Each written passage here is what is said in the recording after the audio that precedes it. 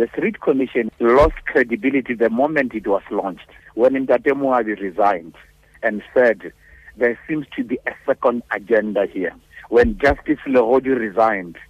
without uttering a word, which was more telling than the statement made by the previous resignee, then we had the evidence leader resigning and many other people resigning and many other members made apparent sinister agenda that some people thought it was about